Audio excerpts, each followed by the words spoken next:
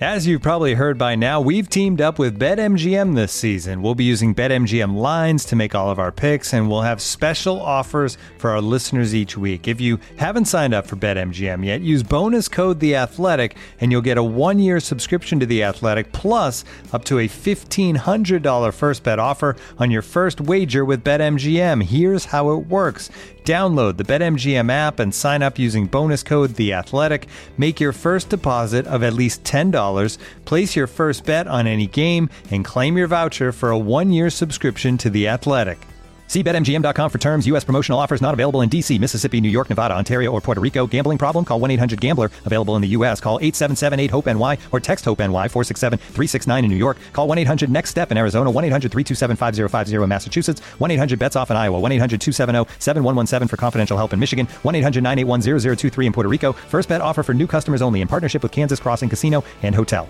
Don't forget, if you haven't signed up for BetMGM yet, use bonus code The Athletic, and you'll get a 1-year subscription to The Athletic, plus up to a $1,500 first bet offer on your first wager.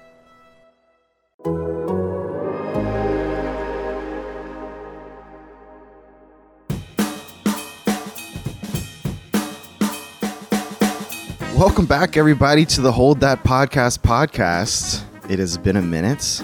I am your host, Chris Branch, along with our other host, Brody Miller. Brody, how are you? I am doing well. We are back after, a 2-week hiatus, I believe. And yes. Pretty much, I believe, not as much for you, but pretty much like a little vacation. Definitely a vacation. I haven't taken a day off because I'm a hard worker. Yeah, you are a hard worker. But you did get, kind of married, since our last podcast, Yeah, that was cool. So... Yeah. So, I'm grateful. We hung out in person for that. Yes, we did. We did not record there. We are sorry. But, yeah, no, so I am doing well. Also, there's a bowl game tomorrow. And, just feels like, I don't know, I'm ready to get back to work, talk football, watch football, all that, after being kind of burnt out through mid-December. So I'm back to carrying, guys. That's right. Yeah. Okay. So what we're talking about staff changes, because the staff is now 90% done after we were just kind of sitting there lying in wait for a few weeks. And then, yes, there is a bowl game, and who the hell knows what to expect? That's what I want you to tell me later, because I among all the fan base, don't know what the hell is going to go on. So I'm excited. But first, I feel like we have to talk about my graduated sons. And now you can be a non-objective journalist about certain players like Joseph Burrow and Ja'Marr Chase. How does that feel? Yeah, it's still weird. I mean, I think a lot of our listeners know I was raised a Bengals fan my whole life, which has been just all nothing but utter pain and sadness and getting laughed at. And yeah, so yesterday was a pretty dope day, but of course, the two guys who stole the show are two guys I covered rather intimately at LSU. And that was Joe Burrow and Ja'Marr Chase, man. I mean, that was it's not an exaggeration to say, it just feels like that is slowly becoming the next big, the next great connection. Not to get over the top, but it really does. The next great, I'm trying to think of obviously, your Montanas and Rices of the world. It feels like it has a chance to be. Wow, that. you went Montana and Rice and not Young and Rice? I debated, actually. Literally, that's what that pause was in my head. I love Steve Young. He's my favorite. But yeah, man. I mean, that was, and we talked about this a little before the show. It actually that game, obviously, just for those who don't know, Bengals won the AFC North yesterday. Shocked, probably the best team, maybe the best team in the league, and the Chiefs. They're the best team in the league right now. Easily. Yeah, I think so. Packers maybe after yesterday, but I'm with you. I think the Chiefs are the best team. And they came back from 14-0 and 28-17 in the fourth quarter. And I think what made it even bigger for LSU fans was the way it just felt like Joe Burrow and Ja'Marr Chase kind of putting the team on their back as things went on. I mean, it was a ride. You know what it reminded me of was, it reminded me of I want to say maybe even the Texas game, right? Where there was just games when they were at LSU where it was just, even when things weren't working great, there would just be stretches where Joe would just not even in the offense, he would just throw it up to Ja'Marr. It really felt like that. There would just be stretches where Ja'Marr would just catch 5 straight, just whoop his man and just take over a game. I always used to write that it reminded me of an ISO scorer in basketball who just goes off for like 20 points in 8 minutes. You know, like he just had that thing where he would just take over. That's what yesterday was, man. That was unreal. That was one of the best games I've ever seen a receiver play.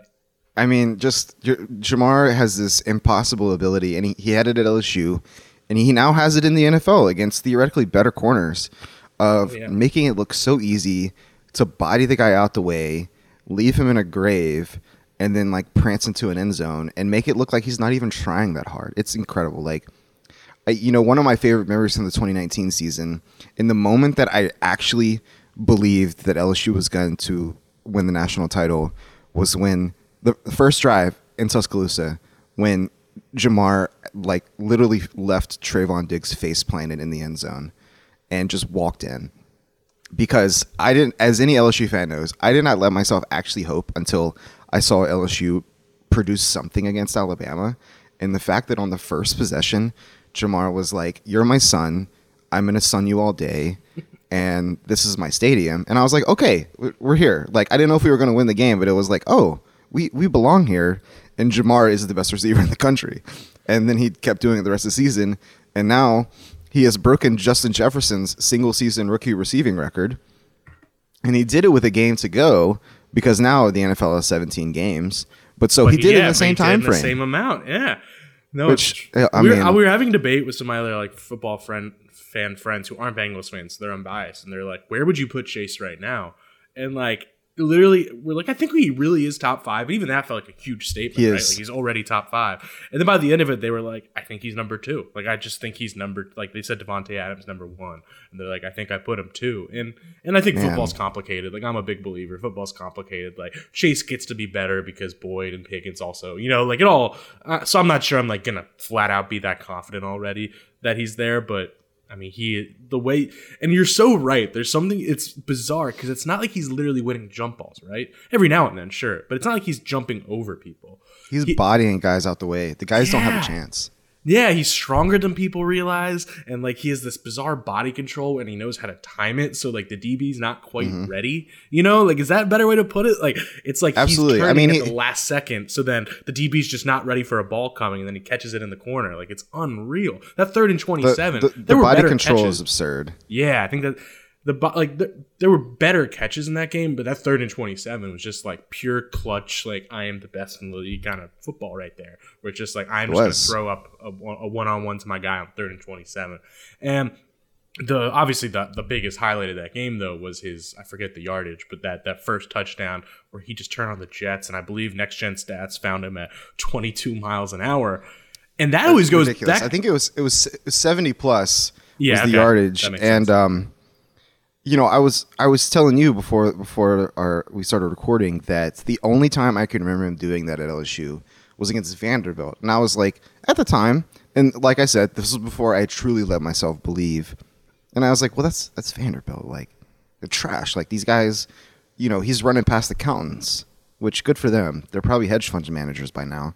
But, Jamar's doing this past an NFL defense who had been maligned earlier in the season and then absolutely put the clamps down in the last 7 weeks. So these aren't scrubs, Oh yeah. And Jamar literally is surrounded by 5 people and just finds a crease and he's gone. It's just breathtaking. I'm so and to build on that, like I always said, and while I agree, I think the Vanderbilt game's the only time we saw his Jets. I always said when people would ask like what he's good at, because he's tricky, right? There's no one obvious thing. But I always say I think his best skill is actually that he is weirdly built like a running back. And he really, his best skill is that when he has the ball, he literally plays the position like a running back. Like, you know what I mean? Most time when a receiver gets it, it's like a straight line thing. It's like he has this kind of like low shifty thing. And he even has like his patience with how he runs is kind of more like a running back. And he's so good at break. I used to have the stats in front of me, but in 2019, he had the highest like broken tackle percentage of like running backs. Like it was wild. And I think that was another thing we saw Saturday, both from the 70-something yard touchdown. And remember that one screen where he just like had this unbelievable patience to just like wait 3 seconds just in the middle of traffic to wait for his line to catch up on the screen, and then he turned it into 11 yards. Like, he just looks like I don't know, it's bizarre. And on top of all that, we haven't even mentioned how good Joe Burrow was back-to-back, like 400-plus yard games and the biggest games of his career. He's thrown for 1,000 yards in 2 weeks. in the two biggest games of his career, man, right? Because the Ravens game was pretty much going to decide the North, and then this was obviously an even bigger game. Like, that's unreal. So, yeah, we'll move on, but we just wanted to touch on that because I know LSU fans probably want to hear about it. And also, like, as a Bengals fan, like, I obviously had to I never rooted for Joe Burrow when he was at LSU because it's my job not to. But, man, now it's like this guy, I mean, I'd say other than Mahomes, if you're talking guys like for your future, it's like after Mahomes Deshaun's amazing, but he's in a weird situation. Like, I think Herbert and Burrow is probably going to be a back and forth for a long time, and I don't think it's done. It absolutely will be. It's going to yin and yang, so I'm not saying he's already better. Before the last month, to be honest, and it's funny that you get to be a fan now, and I have to be kind of slightly objective about Joe and Jamar. I mean, not really, but like, yeah, you don't. You know, I kind of have to write truthfully about everything and with the newsletter, but it's cool that I get to pay attention, and I have to pay. You know, it is my job to sit down and watch Joe Burrow and Jamar Chase ruin people's lives on Sunday. But, you know, before maybe a month ago, I mean, Joe was having a really good season, but Joe would turn in these games where the Bengals might win, but he's throwing for 195 yards. Like, you know, it's that weird NFL quarterback vortex where, you know, we're doing what we can to win, and you're winning, 21-13. And meanwhile, on the other side of the country, Justin Herbert is lighting people up for 370, 410, like making 65-yard throws look easy, which he's still doing. And then he does Herbert Mahomes stuff, make no mistake. It's true Mahomes stuff, but Herbert starts struggling, and then all of a sudden Burrow is like, oh yeah, I think I'm the best quarterback in the NFL. And he's played like it the last 4 weeks. And it's just so cool to see all these guys that were on the 2019 team that was a little, it's almost become, I feel like non-LSU people on the internet are like, I'm tired of y'all talking about how good they are. And then now we can be like, but we were right. Like, I mean, this team is going to go down like the 2011 Miami team is. You know, like, you still see all the guys from that team. Last thing before we move on to actual LSU stuff. Here's the receiving leaders in the NFL by yardage. Cooper Kupp, 1,800 yards. Absurd. Number 2, Justin Jefferson, 1,509. Number 3, Devontae Adams, 1,498. Number 4, Jamar Chase, 1,429. Jamar has 13 touchdowns. That's only, I think that's second to Cooper Kupp. Second to Cooper Kupp's 15. And I mean, it's just like the 2019 team had 2 of the top 5 wide receivers in the NFL right now on there, and arguably a top, let's say, 8 quarterback. I'm sure that a lot of people would do theses on how I'm wrong if I said Joe Burrow's a top 5 quarterback. Joe's playing like a top 5 quarterback right now. Well put, yeah.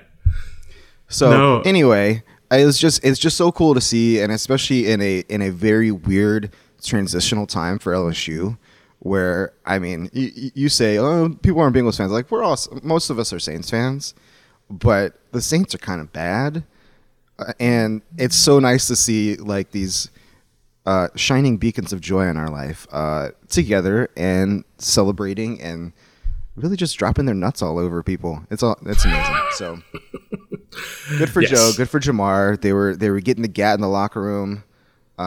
Joe took some incredible photos. The entire league is now smitten with Joe again. It's a fun time. I have a lot of hopes that they will at least win one playoff game, right? It's good. I mean, the AFC is just tough, right? Because like the NFC is like more teams that you trust, but like I don't know if they all have the same upside. While the AFC is like 6 teams that you don't know for sure you can trust any week, but like their upside's actually better. Like, so I don't know. Like they're probably gonna be playing like the Colts or the Patriots or something in a playoff game, and it's like that's neither of the. If the Colts are clicking, they're as good as anyone. So like I don't know. I don't think there's any easy games in the AFC unless it's maybe like the Raiders or something.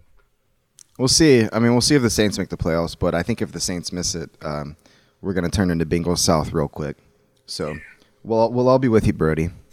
Brody, let's get to actual LSU things. Let's talk staff. And I think we should talk about the staff first because that is a more permanent thing. I think our wild card bowl game will be very fun. But the 2 biggest hires that have happened since we last talked were both coordinator hires. Matt House, who I had no idea who he was before the news announced, but when I did my research on him, seems like he's legit. Coached a lot of good guys at Kentucky. And Tyrann Mathieu loves him, so I love him. Can you tell me a little more about why I should love Matt House or what I should be looking for? Yeah, I think Matt House kind of checks a ton of boxes in a lot of ways. Even if it's not like, I'm not going to sit here and pretend I could give you a breakdown on Matt House's scheme, but I always phrase it this way to people who ask, like, okay, LSU went for Brad White, right? The DC at Kentucky currently. And obviously that didn't work out for whatever reason. He's staying in Kentucky. Well, they went for Matt House, Brad White, and instead they're getting the guy who built the even better defense in 2018, the team that won 10 games, like one of the best season in Kentucky history, or one of them. Like, he's the guy who actually built that defense with Mark Stoops.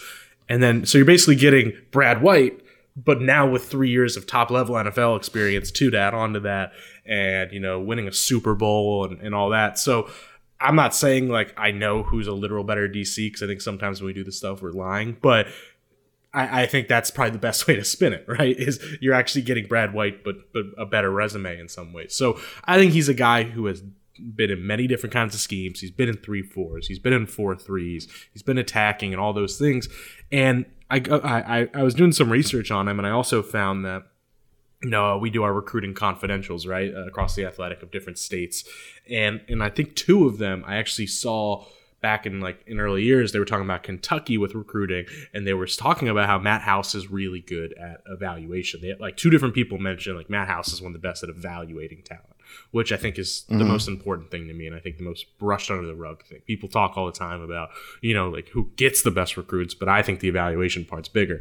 And so I think that really helps his case. Now, the interesting thing to follow will be when he left after 2018, there was Mark Stoops had some comments basically alluding to, and I don't have them in front of me, but basically talking about the lifestyle of being a college coach and how that's not for everybody. And he was basically talking about, some people don't want to text teenagers all day. It's the Joe Brady thing. Some people don't want that to be their whole life, is recruiting. So you do have to wonder that, but at the same time, he also has a large background in being a great recruiter. So I don't think you should sweat that necessarily. But anyway, yeah. Well, yeah, that's great. And it all tracks. I mean, I feel like I had some friends express worries about the recruiting, and I'm not really worried. I mean, I think LSU is attractive as it is, and I think it's easy to have good recruiters here. Let's not forget we have Frank Wilson in tow. It's a big dog. I'm curious though. How, is there any connection between Brian and Matt? When I was looking into it, they never really overlap much. I'm just wondering how they found each other. Yeah, well, I think most coaches know each other, but I think there's something notable, I would just say, in the fact that first there was a lot of rumors that Mark Stoops was something of a backup plan for LSU at head coach, right? That was something that Bruce and I have both reported, and it kind of seemed that way. Then you go to the fact that they next went for Brad White at DC, and now they end up with Matt House. So am I going to sit here and pretend? We just really want Kentucky. We need some Kentucky blue in here, huh? There is a little something to probably wanting to get in that Kentucky school right now, just in terms of some of the stuff they're doing on defense, how they find a way to kind of neutralize talent gaps and all those things. And I think there's something to that. Also, I don't think it should be ignored. I'm pretty sure all 3 of those people I just mentioned are all Jimmy Sexton clients. So, there might be another tie there. Okay. That's me speculating. But, so I think that's, it's as simple as that to some extent. There has been the Kentucky tie and all that. But also, I just think, they all know who the good coaches are. They've all been in coaching for 20 years, 30 years together. So I think Matt House is a respected guy. I mean, Tennessee and Auburn, I believe, both kind of poked around and went for him last year. And I believe he turned both down just kind of looking at the situation. So I think he's a guy who's been a little picky. Suck it. Jeez. So, Matt House is one of the more respected DCs in the country. That isn't a leap to say. People think really highly of Matt House. He was on top of the world at 2018, and he just chose to go the NFL route, and now he's going back to the DC route. Like I said, if Tyrann loves him, I love him, and it just seems like he can flat out coach. I know there might be some worries about recruiting, and I think we have to. But why? Why are there chill out about that? People oversimplify recruiting sometimes. I think it's people are just think everything's just so black and white. And it's He was a really good recruiter. He's just been away from it for 3 years. Like, he's still a good recruiter. I don't know why people are like worried about that. I also just, I mean, here's the thing that I come back to, and this might be me. You know, people who listen to the first episodes of this podcast know that I talk myself into LSU being a 10-win team this year. But I just have this confidence in Brian Kelly and the people he's hiring that it's going to be a well-coached football team. And there's not going to be a lot of stupid stuff going on. There's not, like, I feel like under Ed, especially the last 2 years, there's been so much inconsistency and so much, I don't know, unpredictability, one might say. Oh, yeah. And I have a feeling that it's not going to be that way. And when you pair, like, results, and we'll see, maybe LSU wins. I would hope the floor this year is 9 games. Maybe that's me being a hopeful fan. If LSU wins 9 or 10 games this year and the defense plays well and it's looking like it's fun, it's a good place to be, LSU's going to recruit itself. And I know, and also I know that there are people on staff who are great recruiters. So I'm not that worried. I think the floor is higher at LSU. I don't think LSU is going to be 15th or 20th or 25th in the country year over year with Brian Kelly in the recruiting class. It's just not going to happen. So I'm pretty confident. Let's transition on that point, because the only time that I have had legitimate worry this offseason was about our new offensive coordinator, Mike Denbrock. Can you tell me why I should not feel bad about him? Because right now, I don't feel great. No, and I don't blame you. I think my first my honest read just from a distance right now is, yeah, it's a little underwhelming. I don't think that's a leap, or unfair to say. At the same time, I think the way I would view, and you touched on this a second ago, I think, it's the way I'd put almost a lot of the hires so far, especially the top hires, is I think we all, and it's also something I talked about a ton during the search itself, is we tend to fall in love with new cutting edge, right? Like, and by the way, rightfully so. Like, I mean, yeah, if you told me I could have Lincoln Riley's offense and him running it, I would do it. But we tend to love up and coming and new too much, a little bit. And sometimes we just forget who knows how to do things. Like some. Well, that's why I'd also like to. Yeah. I want to bolster your point there, because it happened for us. We hired the young sexy guy, and it brought us the best season we've ever seen. So now we are spoiled, and in a bad way. So I'm pointing out that you are correct that we had Joe Brady, and then he did that, and then now we're like, oh my God, why aren't you getting Joe Brady again? Essentially, that's a good point. Yeah, keep going. No, that's a good way to frame it, because it's like, and I'm not even saying Mike Denbrock, you should be jumping. No, I actually have a lot of qualms with that hire, but I think sometimes it's just, I don't know. Sometimes we just oversimplify things, and sometimes actually it's just like people are good coaches, and it's complicated, and it's how to run things. That's why I was defending the idea of a Stoops hire, even though it seems like that wasn't going to happen in reality. It's sometimes you just know how to do things, and we just focus so much on brilliance and like scheme and forward thinking. So my point is, sorry to get to, I think so far there's a theme with a lot of the LSU staff so far.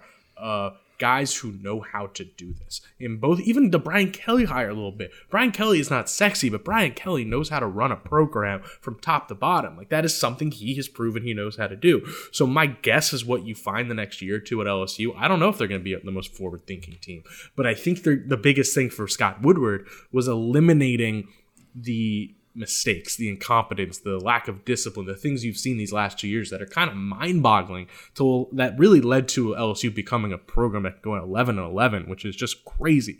So I think you look at a House. That's a guy who knows how to run a defense. He knows how to coach. Brian Kelly knows how to run a program. And Mike Denbrock, sorry for this long thing, I think Mike Denbrock, was not a good showing against Alabama. Anyone saying he did, you're probably lying.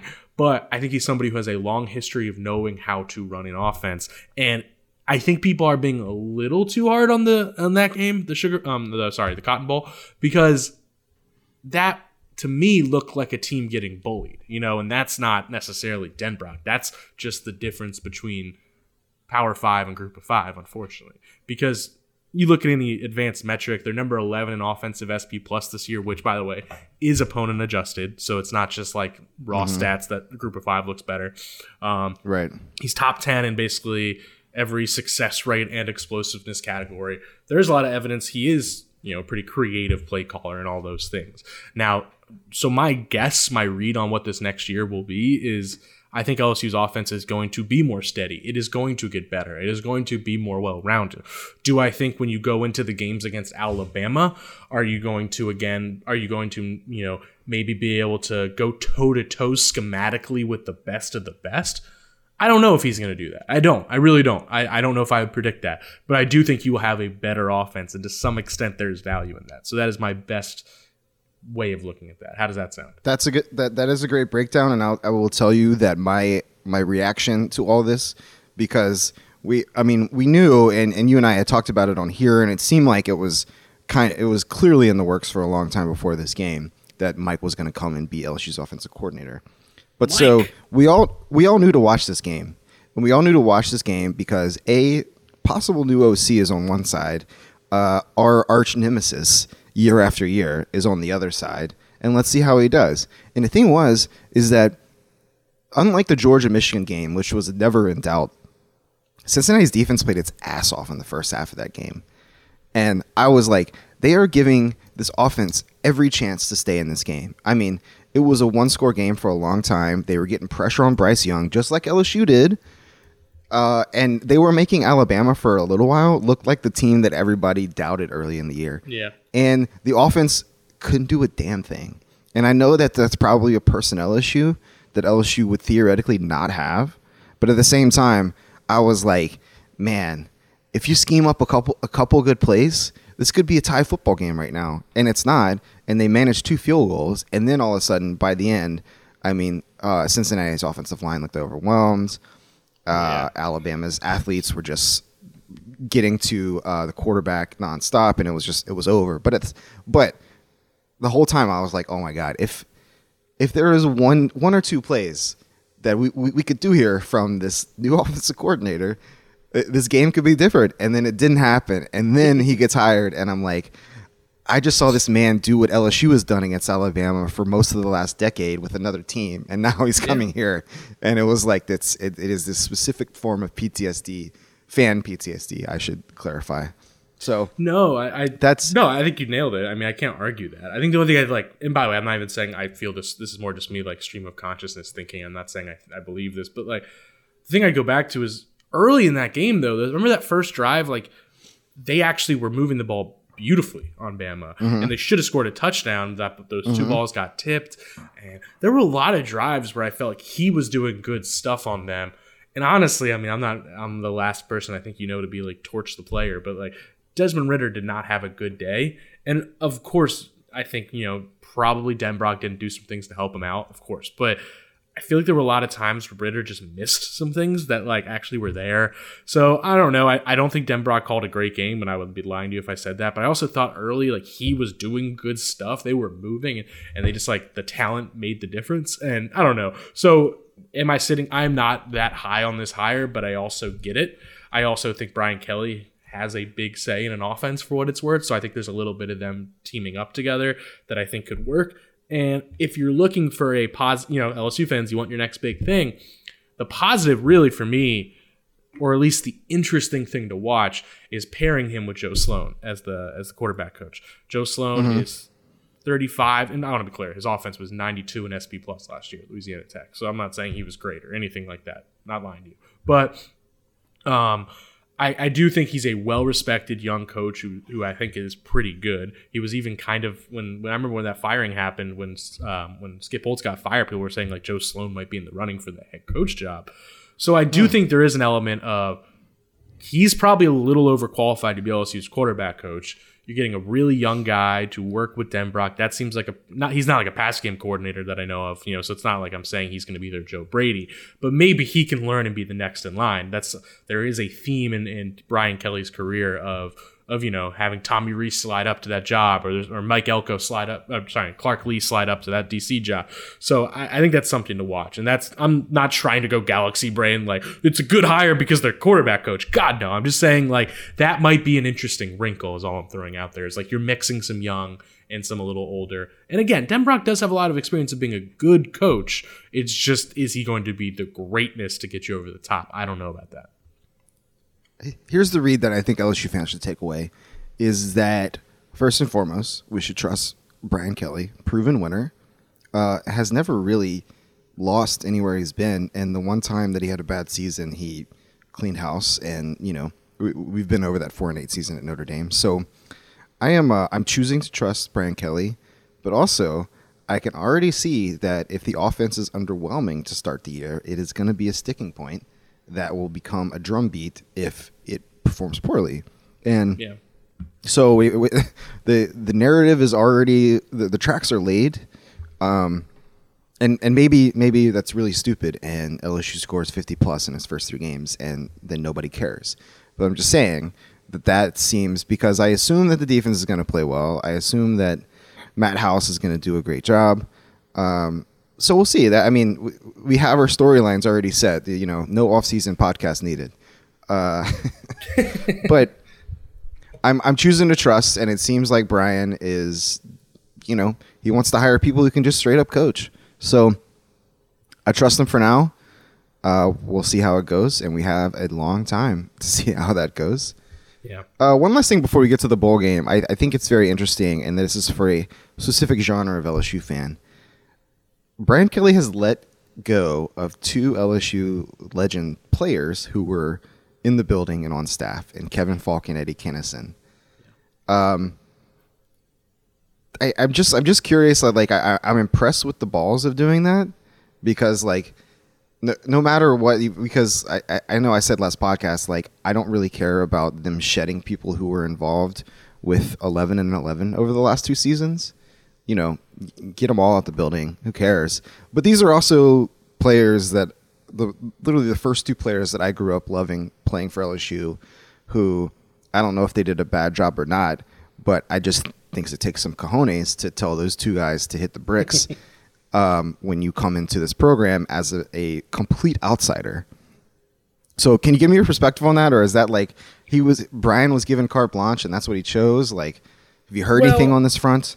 Well, I'd go back to, we talked about this at length during the kind of staff reshuffling episode 3 weeks ago. And I go back to that. I think it's just a little bit of LSU had a bad culture. So you're a new coach coming in. You are going to need to redo the staff a lot. And a lot of that is getting rid of the guys who are a very ingrained part of that culture. And again, this isn't black and white. I think Kevin Falk is very good for the culture. Kevin Falk is the man. Everyone loves, and Eddie Kennison's the man, by the way.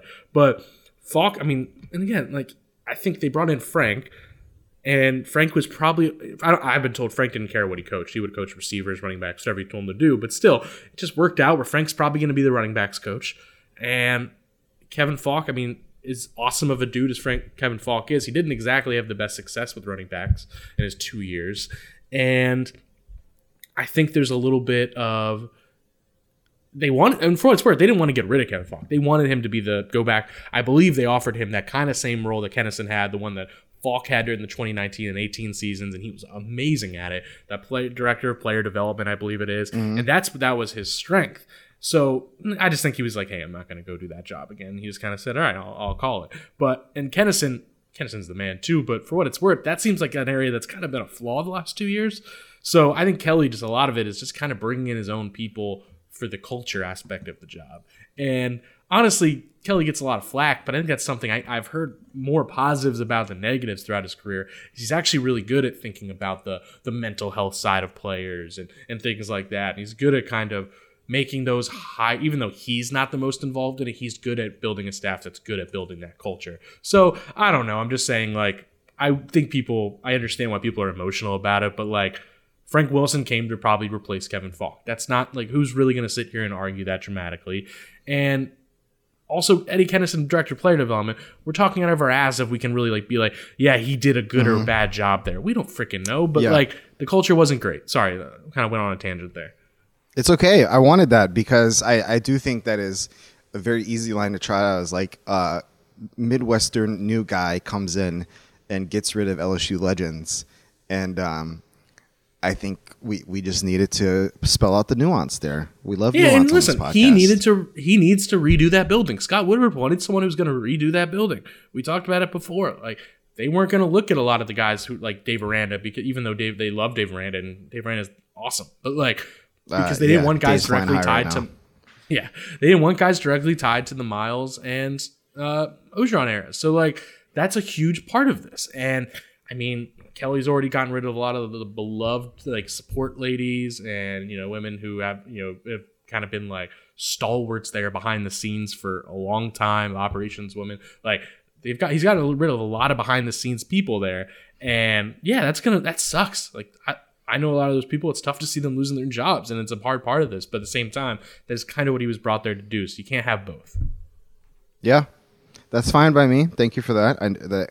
I just feel like we needed to put that on record about why and how and what he's doing. So, I mean, like I said, like I think it takes a lot of balls to do that, and clearly he feels the gravitas to do so, and that makes me confident that he knows what he's doing and he has confidence in what he's doing, and that it'll translate to on-field success.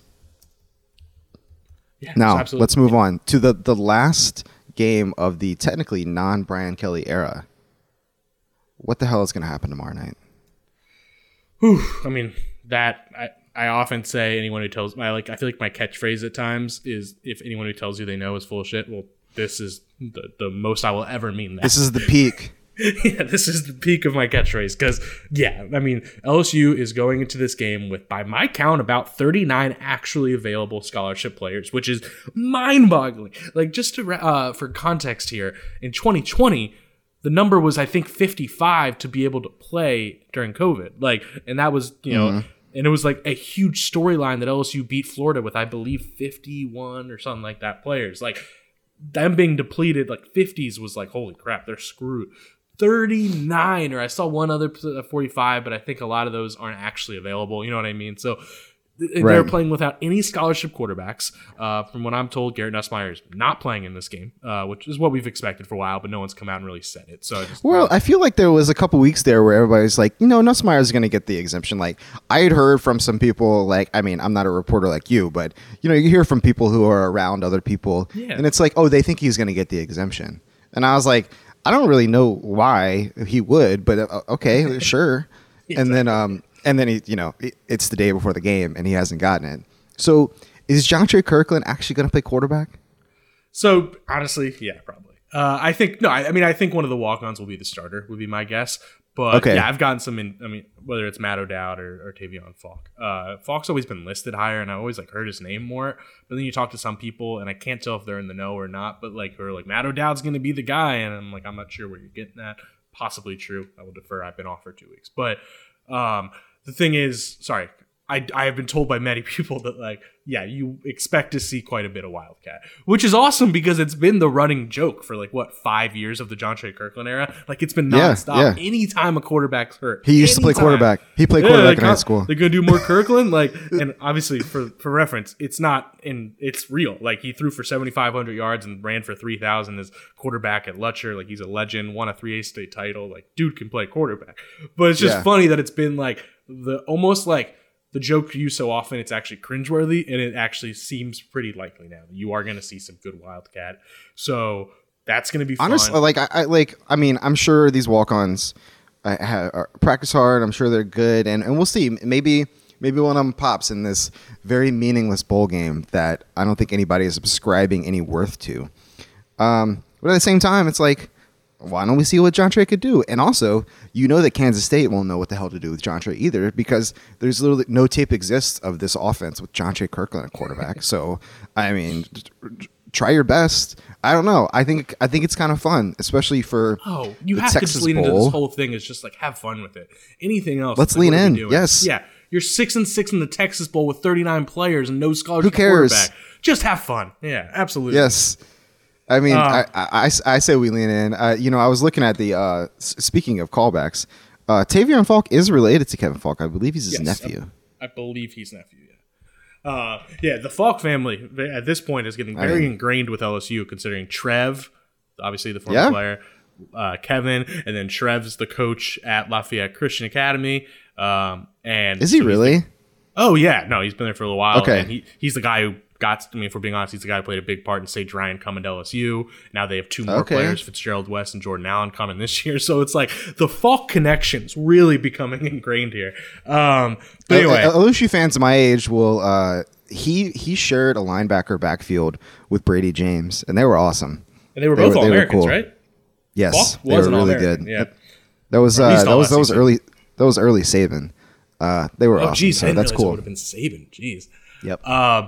But yeah, so, and the only bummer, like, not that anyone's really coming here for, like, give me depth breakdown of the Texas Bowl, but the only problem with this is that, like, the way to beat Kansas State is by beating them with the pass. Like, they have a pretty brutal, like, they're 98th in passing success rate defensively, like 128. Yeah, like, they're not good at pass defense. So you're kind of eliminating, and they're pretty good at run defense. So you're kind of eliminating your one good chance there. But like you said, there's no way to really prepare for what LSU's doing. So maybe that'll open it up.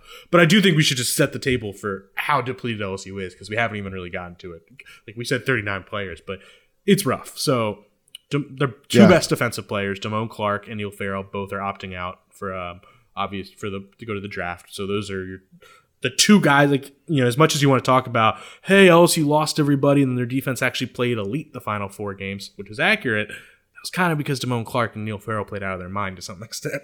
Those guys are gone. Cordell Flott is not on the depth chart, which I believe, and I saw a report that he is opting out. So he is, going to the NFL draft, which that's a big blow. That's tough for LSU. And we can get that in a future week. But so so you're losing your two best defensive players. The secondary is just like, it's honestly bizarre to look at the depth chart. Like, I recommend pulling up the tweets of the depth chart because it is. I'm not going to know who all these guys are. No, like it's incredible. It's okay. Jay Ward's at safety. Yep, and it looks like Todd Harris is listed as the starter at the other safety. Which again, that's a veteran, but he hasn't played this year at all. So that's still not really a starter. And at corner, it is wild. It is your two different Nichols transfers who don't really play. Darren Evans and Pig Cage are both starting at nickel and corner. And then the other corner right now is Demarius McGee, a 4-star freshman who, might be fine, but has not even I actually am not exaggerating. Sometimes as a reporter, it's worth just mentioning. I have not heard his name spoken even once to me. And I just haven't heard it. Like, it doesn't even come up. So now those are the starters right now. Sage Ryan is on there, but the fact that he's behind Pig Cage, probably, again, 2 rules to anyone listening to the show. Depth charts released by schools don't mean a damn thing. Like, they are just made up. We're only bringing it up because the names that just literally aren't there. Because that actually does tell you something. But either way, the fact that Sage Ryan is consciously the backup probably means like he might not be really available. I don't know. But right. And that safety, they do have most of the guys except Major Burns, so that's solid. But that secondary is going to be fascinating without all those guys, especially because it seems like Kansas State quarterback Skylar Thompson is actually going to play, which is, they were 7-3 when Thompson went. Oh, that's a bummer. So, and we didn't even I was really counting on him not playing. Yeah. And then a running back, the only Ty Davis Price opted out, and it looks like Armani Goodwin's unavailable, whether it be for COVID or academic. A lot of guys are out for different reasons. So the only 2 scholarship are Corey Kiner and Josh Williams. I mean, it's the offensive line. Marlon Martinez is listed as the backup at 4 different positions because their starters are actually pretty much all there, but no depth behind it. Glenn Logan's not on there, which D-line will be okay, but that's another. But Mason Smith's back. That's huge. Either way, they are depleted more than I even think I knew. Sorry, that was a long talk. No, that was good. That was good. Is Cam Lewis not available? No, thank you for mentioning that. No, Cam Lewis is not available, which I think 6 months ago someone would have said, who cares? But Cam Lewis has been really, really good this year. He played really well. He really, really well in multiple positions. Nickel, outside corner a little bit, safety. He's good football player. Where is he? Is this COVID or is he hurt? You would have to assume. I mean, it's all speculating with a lot of these absences, but it would either be COVID or academic. Okay. Well, it's going to be fun. I kind of forgot about Pig Cage because when he transferred, it's like, oh, there's a guy named Pig Cage on our team now. And now he's going to play. Yeah, it seems like it. Yeah, this All-name award, Pig Cage. I mean, there's really no precedent for a bold anyone playing in a college football game at this level, this depleted. And I think LSU wanted it for a lot of reasons. Maybe the money a little bit. Maybe just I think the bowl practices are invaluable for a team, especially a team in transition like this. But it's wild that it's getting played. Yeah, I mean, it's interesting because I had to write a big thing this morning for the newsletter about the swirling debate around bowl opt-outs, and it's kind of the obnoxious level it reached over the weekend with Kirk Herbstreit and then Matt Corral getting hurt and all this kind of stuff. But there is, and my point was that we should not besmirch anybody who opts out of anything. I mean, just to circle back to the front of the episode, look at Jamar Chase, who did not play an entire season, and it did not affect him at all. Micah Parsons also, and he's doing Micah Parsons, the other best rookie in the league, looks like Lawrence Taylor out there, and he didn't play at all. So I think that's all really dumb to blame guys. But on the other hand, like, the bowls are still, the ratings are still up. People still love the bowl games, and it has been fun to see LSU's like in-house media coverage of what they're doing and the rodeo thing they did, and like you can tell these bowls. I mean, I know the bowl practices are really important, but like it's probably a great bonding time for these guys too. I mean, they're all going on a trip, and it's not a normal like business trip. Like this is a bowl game, and they're all doing fun stuff. They're getting gifts, and like they're practicing, and I know they're probably practicing hard, but I think it's gonna be fun. I mean, maybe this kind of activates the sicko in me. But like seeing this depleted bowl game, like I have no idea what to expect, and that's exciting. Like if it was going to be this like, well, we'll see if our normal formula works. Like, I'd go in like nervous and like, and then be aggravated every time they messed up. And now I'm going to be like, well, we tried our best, and it's fun, and maybe Jonte Kirkland throws a couple picks, but it's going to be Jonte Kirkland at quarterback, so that's fine by me. No, exactly. No, I think it's the right way to view it. And also, like, just to end, I think we're probably wrapping up, like, just to end on, like, the right way to view this game, let me give you the players to watch. And then some of these young guys that are getting chances they didn't get before. Watch Greg Penn at linebacker. He's currently listed as the starter. That's something to watch, man. I mean, we talked to Damone Clark about 3 weeks ago, I want to say, maybe a month ago. And Damone Clark, and there's a long history. I don't think there's any position at LSU more than linebacker. That's like, there's just this tradition of, like, the guy breaks out as a junior, and he's taking someone else under his wing, and then he tells all the reporters, this guy's going to be a star. Like Quan and all them did it for, or not Quan, but Duke Riley and all them did it for Devin White. Then Devin White went out of his way to do it for Queen and Damone.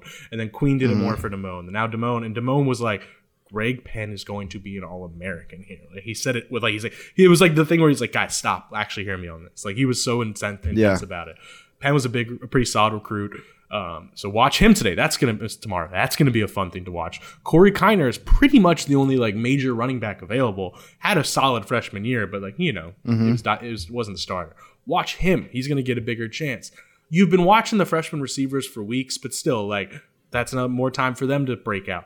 I think that's just what you got to do. Watch Mason Smith be the star of the D-line to some extent. So I just think that's how you have to. Also, Mike Jones.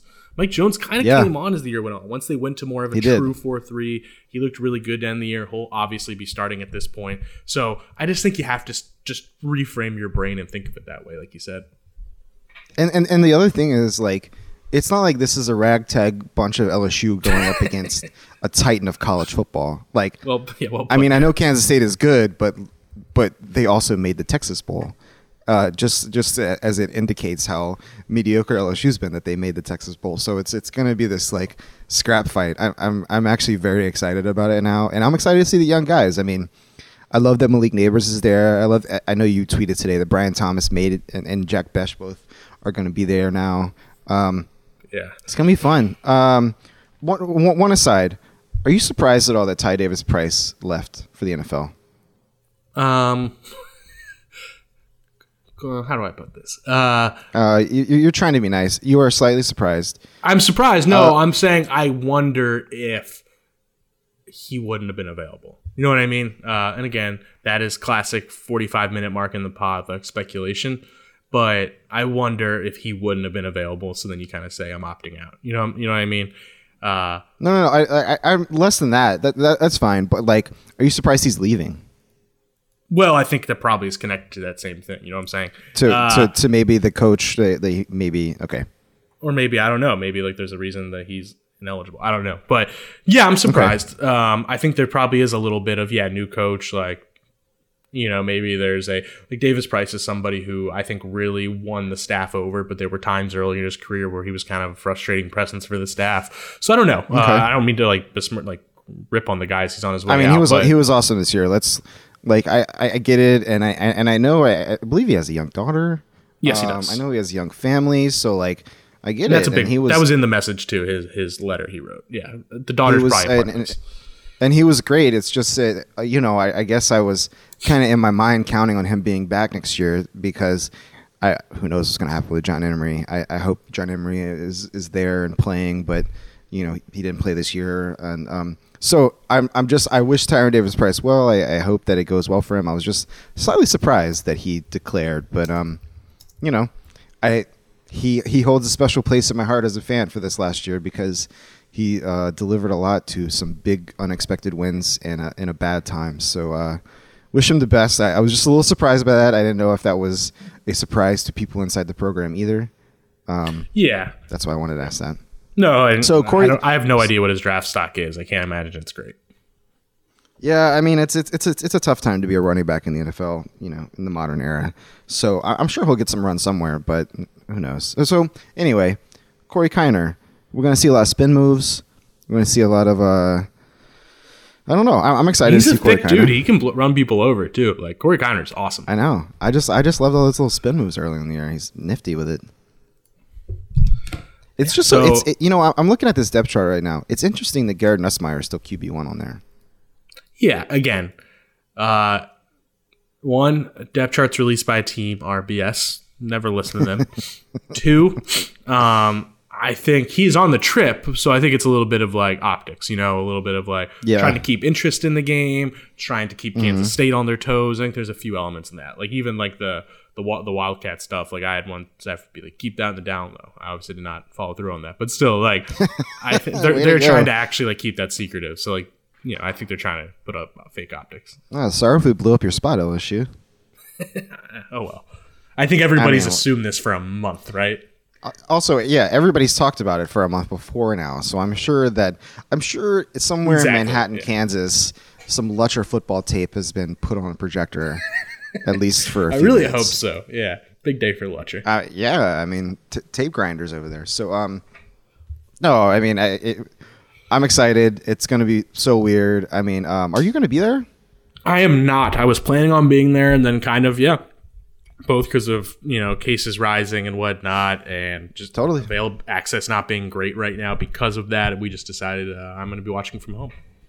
It's fine. That's good. So, well, I'm excited for it. It's a late game, 8 p.m. Central Kick, 9 Eastern. I hope we can all stay up for it. But I hope we see some fun stuff. Absolutely. Man. Do you have any feeling? Yeah. I was gonna say, do you have? I don't have a prediction.